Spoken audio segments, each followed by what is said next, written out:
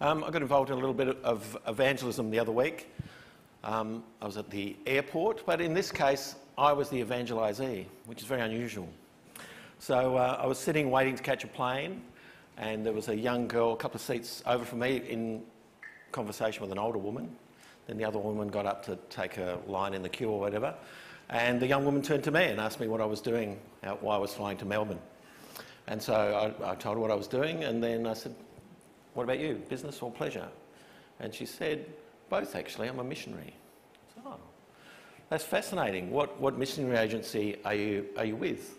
And then she turned to me with a little badge on there that said, "Sister," whatever her surname was, Church of Jesus Christ of Latter-day Saints.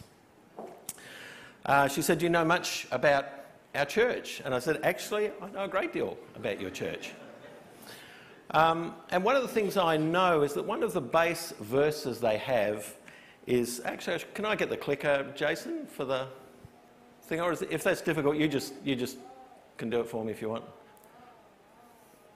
Well, one of the things I know, the base verse is 2 Nephi 25:23.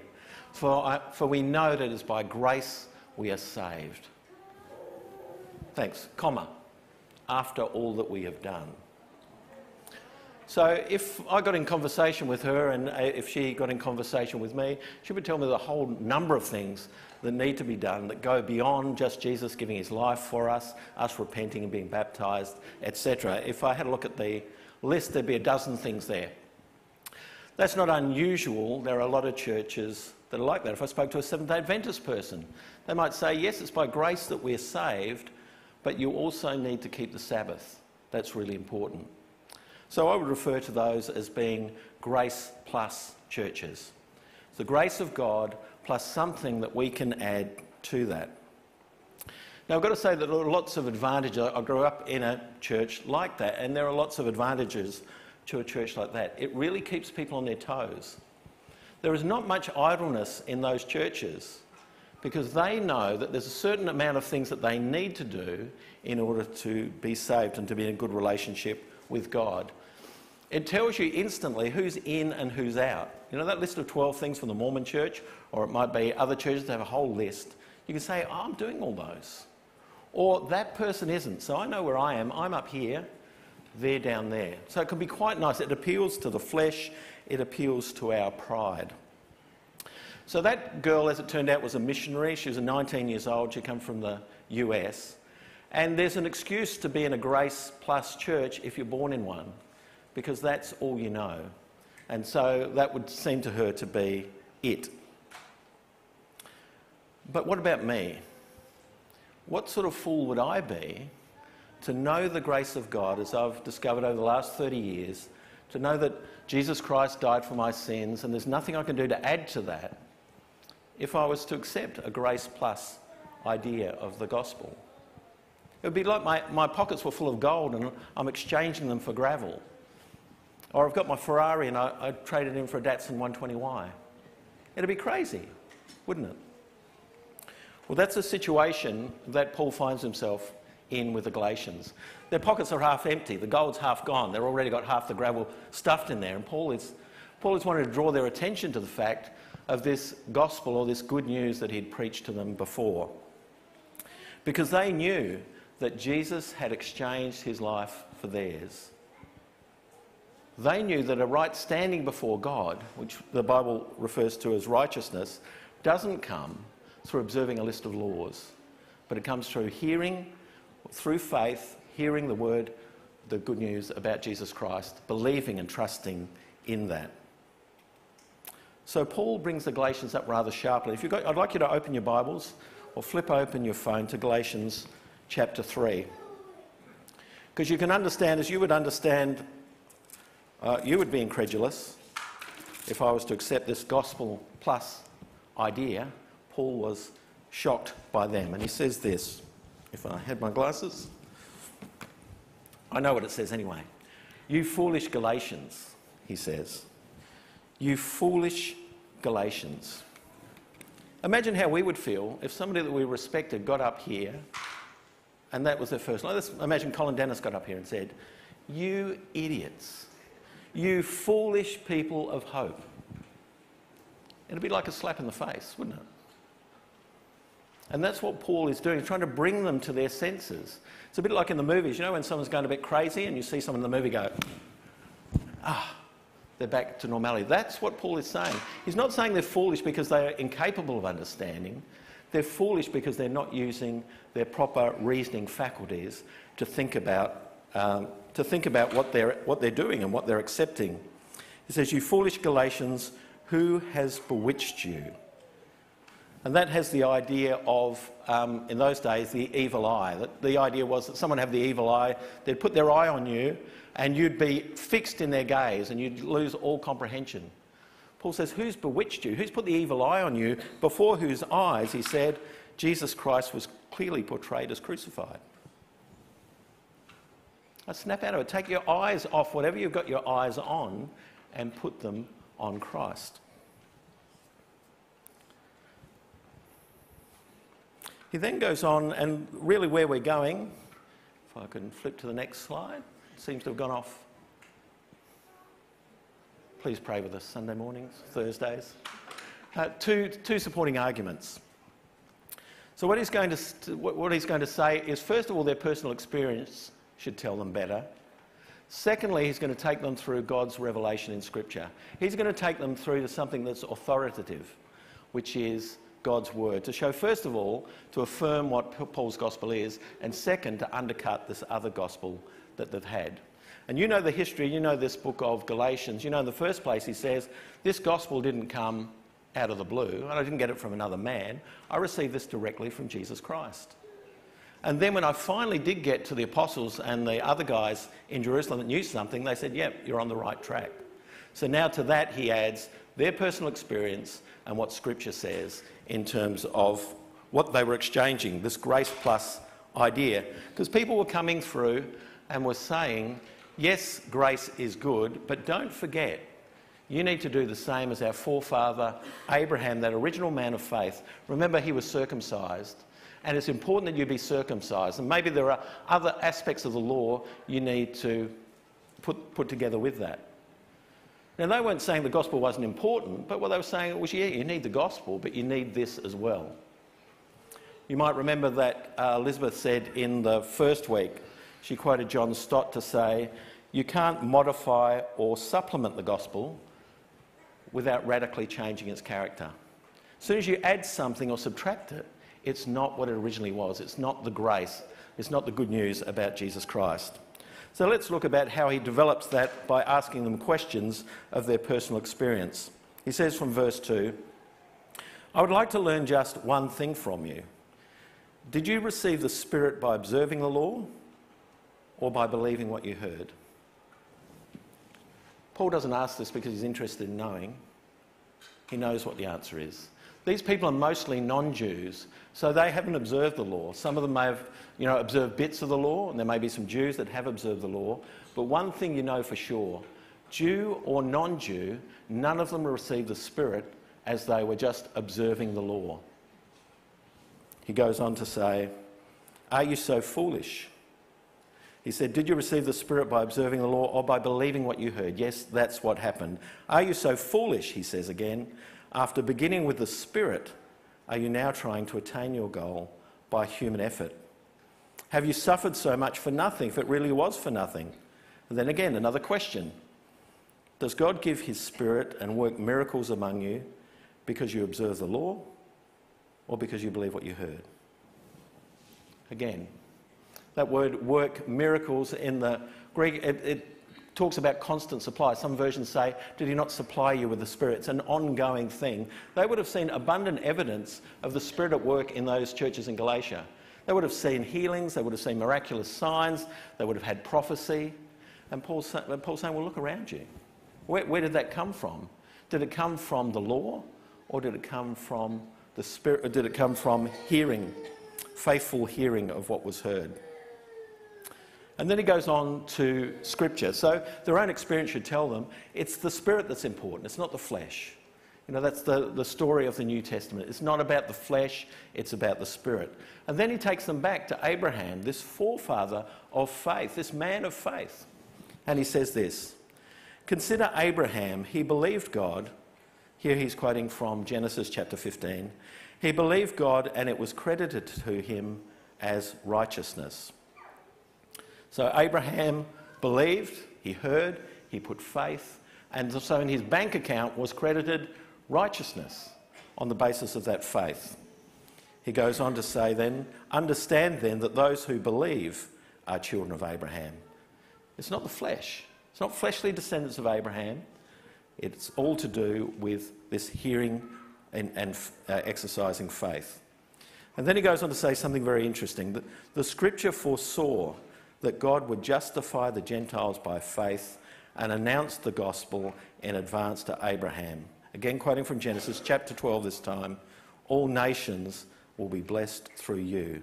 So he says, those who have faith are blessed along with Abraham, the man of faith. He develops this a bit further in Romans. They knew the story of Abraham very well. So in Romans chapter 4, 9 to 11, the same guy who wrote the book of Galatians, wrote the book of Romans, and he said, we've been saying that Abraham's faith was credited to him as righteousness. Under what circumstances was it credited? Well, was it after he was circumcised or before? You know the answer to that? He says, it was not after, but before, and he received circumcision as a sign, a seal of the righteousness that he had by faith while he was still uncircumcised. So then, he is the father of all who believe but have not been circumcised, in order that righteousness might be credited to them. You can follow that, can't you? So the idea was that circumcision came after he was credited with righteousness. It was not responsible for him being credited with righteousness. If you like, it was a work that came afterwards, that was a result of his faith, but he says it was a seal upon the righteousness he already had. So clearly, Paul is saying that even back in Genesis, this was anticipated. And we remember Jesus saying, you know, Abraham saw my day and rejoiced. God knew what he was going to do with Gentiles, and he prophesied that. It's there in the Bible, and that is the authoritative word, isn't it?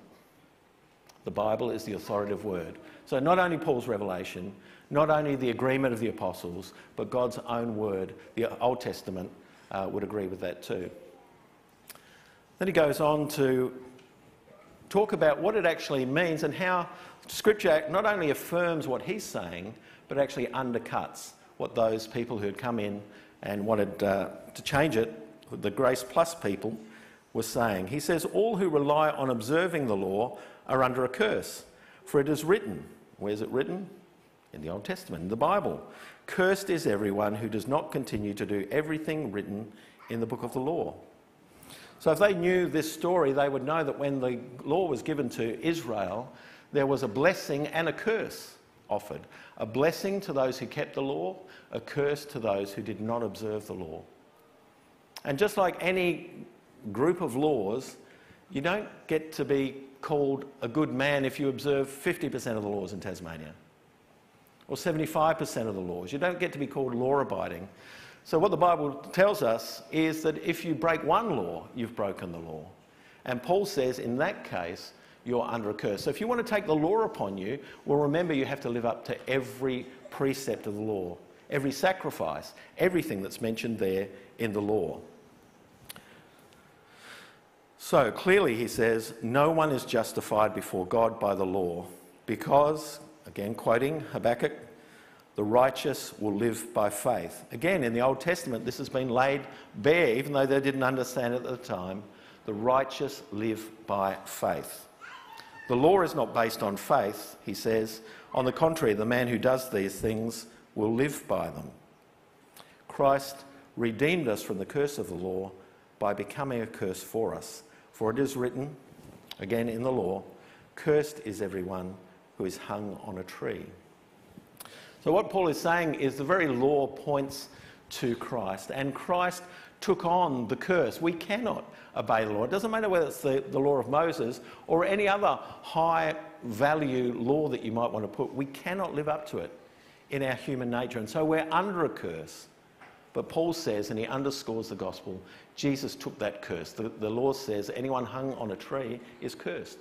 Jesus was hung on a tree, on a cross, and he has taken that curse upon himself. And now it's through faith believing that word that we are saved and not through these other works. He finishes off by saying, he redeemed us in order that the blessing given to Abraham might come to the Gentiles through Christ Jesus, so that by faith we might receive the promise of the Spirit. Spirit, very important to Paul. I think it's mentioned about 16 times after that, the difference between the flesh and the Spirit. We can't start in the Spirit and finish in the flesh. We need to walk in the Spirit, as he goes on to talk about. This grace is a huge subject. I reckon my bookshelves are groaning under books about grace. And the grace, as Jordan said last week, and Jordan looks up, was a bit worried there. I'm not going to reference the Kmart incident or the arguments you're having with your wife. But no. Oh, disagreements, that's right. Jordan talked about discussing with his Baha'i friend about grace, and Jono's saying, well, if God makes us good, even though we're not good, what's the advantage in being good? Why would we do that? And 2,000 years before, in Romans, they're saying the same thing. They're saying, well, God is so graceful, and my sin means that he looks good because his grace is abundantly poured out on me. Well, if I sin more, he's going to provide more grace. That's going to make God look better. And Paul says, no, you've got the total wrong idea. But that's an idea that we might call cheap grace. Dietrich Bonhoeffer referred to cheap grace as being the preaching of forgiveness without requiring repentance, baptism without church discipline, communion without confession. Cheap grace is grace without discipleship, grace without the cross, grace without Jesus Christ, living and incarnate. I was in Melbourne recently, well, you know, because I was on that, being evangelised on the way, but when I got there, I went to a seminar on pre-marriage counselling, and the guy was up there, and he was an older guy, and he said he'd done 500 to 600 marriages. But he said, what I've noticed in more recent times is Christian couples coming to me to get married who are already living together. And he said, sometimes I don't know. I just look at the forms, I get the forms in, and they've got the same address. So I said to him, so how do you approach that? So he mentioned a couple of weeks ago, he had a couple, it was a guy and his fiancée. The man was in a leadership position at his church, and he found out they were living together, so the celebrant just said, how do you reconcile your Christian faith with the way that you're living? And the guy said, oh, it's cool. Like, God's cool with it, he knows I'm committed, it's a very practical arrangement, all good. And then he turned to the fiancée and said, how do you feel? And she just started crying. A feeling of guilt, of something not being right. The fact is that the Christian faith and grace has an ethical component. It leads to ethical behaviour. And when we get to chapters 5 and chapter 6, you'll see that Paul says that very clearly. And you know, the Bible calls living together before marriage, it calls that immorality. And in Galatians chapter 5, Paul says, people who do that won't inherit the kingdom. But he says, those who walk in the Spirit don't follow the desires of the flesh. You won't be one of those people if you're walking in the Spirit. And so the grace of God motivates one to not accept this grace and not understand what it is, but to actually draw close to God, to have his Holy Spirit talking to you, to be moulded by the Spirit and to be changed. So what that young man was doing maybe thought that he was in freedom, but the Bible says it's actually slavery. Because what you're doing is you're returning to something fleshly. You're returning to the desires of your flesh. You're not walking in the Spirit at all. I think Gordon Fee had a great line, I thought. He said, we are lawless, as in the Mosaic law or any law. We are lawless but not lawless. That's true, isn't it? We're not bound by those rules, but there's a law inside us. There's a freedom inside us, a freedom to do God's will, a freedom for the Spirit to work in us, to purify us, to make us like the God who is holy. So if you're a person that's kind of up that end of the spectrum, what do you do? Well, it'd be a great place to actually confess that before God. It would be great to read ahead to Galatians chapter 5 and Galatians chapter 6 and see what it is to walk in the Spirit. It would be great to lay down a life before the Holy Spirit and say, mould me and change me, convict me, because that's what's needed. And maybe those people need to live a little more in the Old Testament. Because, you know, if you live in the Old Testament a bit, you get an idea of the holiness of God. It's clear in the New Testament too. But the Old Testament spells it out very clearly. And as you read the New Testament, read those ethical considerations. So that's one end of the spectrum. The other end of the spectrum can be someone who accepts grace intellectually, but is preoccupied with their shortcomings. Just every morning thinking, what a miserable person I am. They don't so much boldly run into the throne of grace. They go there with stooped shoulders and haltingly and not sure how they're going to be received. These are people who live in the Old Testament. They love the Old Testament. They love the curses of the Old Testament. They love the harshness of the Old Testament because it's what they feel inside about themselves anyway. They love the verse that talks about denying yourself, picking up your cross and denying yourself. They concentrate on that. They don't feel so much that the yoke of Christ is kindly and light. So that's at the other spectrum of this whole grace thing. So what do they need? They need to do what Jordan was talking about last week. I'm not sure that he demonstrated in a Joel Osteen posture to say, this is my Bible. I am what it says I am. I have what it says I have. I can do what it says I can do. Because this is objective truth. That's what Paul appealed to. It's what we know. This is God's truth. Regardless of what we feel about ourselves, that is the truth. We are washed clean. We are sanctified. We are righteous in the eyes of God. We are credited with righteousness just as Abraham was. He loves us as his children. He's adopted us into his family. He doesn't see those awful things that we see in ourselves. He sees us through the prism of Christ. He sees us as pure and undefiled. That's pure objectivity. That's hard for some people to take. It may be hard for you to take. Maybe you've never been loved in your life before. And you think, who would love me? God loves you.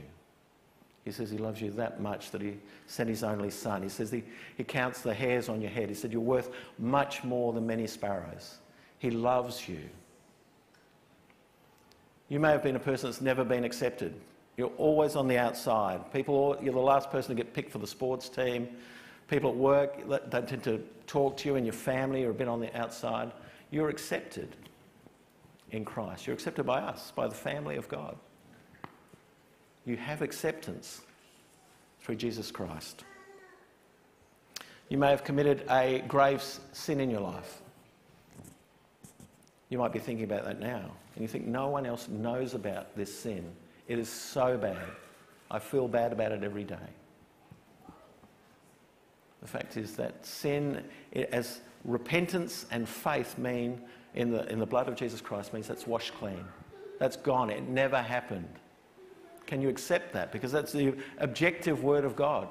That's his message to you. It's like it never happened. Some people feel guilt over things, and it seems strange to us who have not experienced this. But you know, children who have experienced sexual abuse, they'll feel some level of guilt in something they had no control over, no complicity. You are accepted and clean and washed clean. There is no guilt. Not even your implied guilt or 4-year-old or 5-year-old, 6-year-old guilt. It's wiped away because of the blood of Christ. But still, there is sin. Sin exists. If we agree there are those two extremes, those who presume on the grace of Christ and those who don't presume on the grace of Christ. They're like those, you will have heard the illustration of the old woman carrying a heavy burden, walking on the side of the road and being picked up by a car. I'll give her a lift into town, that'll make it easier for her. And she gets in, and after 15 minutes, he knows she's still carrying the heavy load. She needs to let that go. That's what it's like with us. We need to let that go with Christ. I've been getting some John White lately. Has anyone heard of John White? Famous author, now deceased. Old people know, like Colin there. John White was a missionary in Bolivia, had 5 children there, a bit like Simon and Lucinda, so that's some precedent for them. Then he came back and he trained as a psychologist, and then he wrote a number of books. So I really love him for the fact that he knows the Bible really well, is committed to the Word of God, knows people very well, like human nature, very well through being a psychologist, and someone who's committed. Someone who ends up being a missionary, we wouldn't describe them as a pew sitter, would we? They're people who love God and willing to put their life on the line for him. So everything he says I take seriously. He talks about 2 voices, a bit similar to like Jordan was talking last week about schizophrenia and different voices coming in and out. He identifies 2. And he says, in your life there'll be 2 voices that will be talking to you about sin. One will be Satan, the accuser, and he'll be accusing you of sin. And his idea is to break your relationship with Christ. That's his desire. So you wake up in the morning and he's the guy that will be telling you, are you sure you deserve to be here? He's the guy that will say, when you do a good deed, you thought that was a good deed, but what were you really thinking? I think you were really thinking about how that looks good to other people. So you're not really good at all. He's the one that will be saying, you're in there in church with all those nice people. If they really knew what you were like, they would have nothing to do with you. You're nothing. That's the voice of the accuser in our heads. And the Bible says that's defeated through the blood of Christ. On the other hand, there will be another voice, which is a convicting voice from the Holy Spirit, which will be saying things about the sin in your life. But what's his purpose? His purpose is to bring you closer to Christ.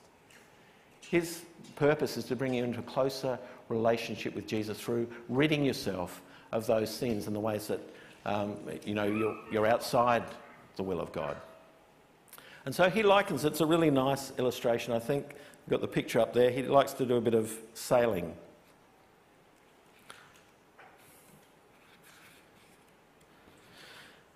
Oh.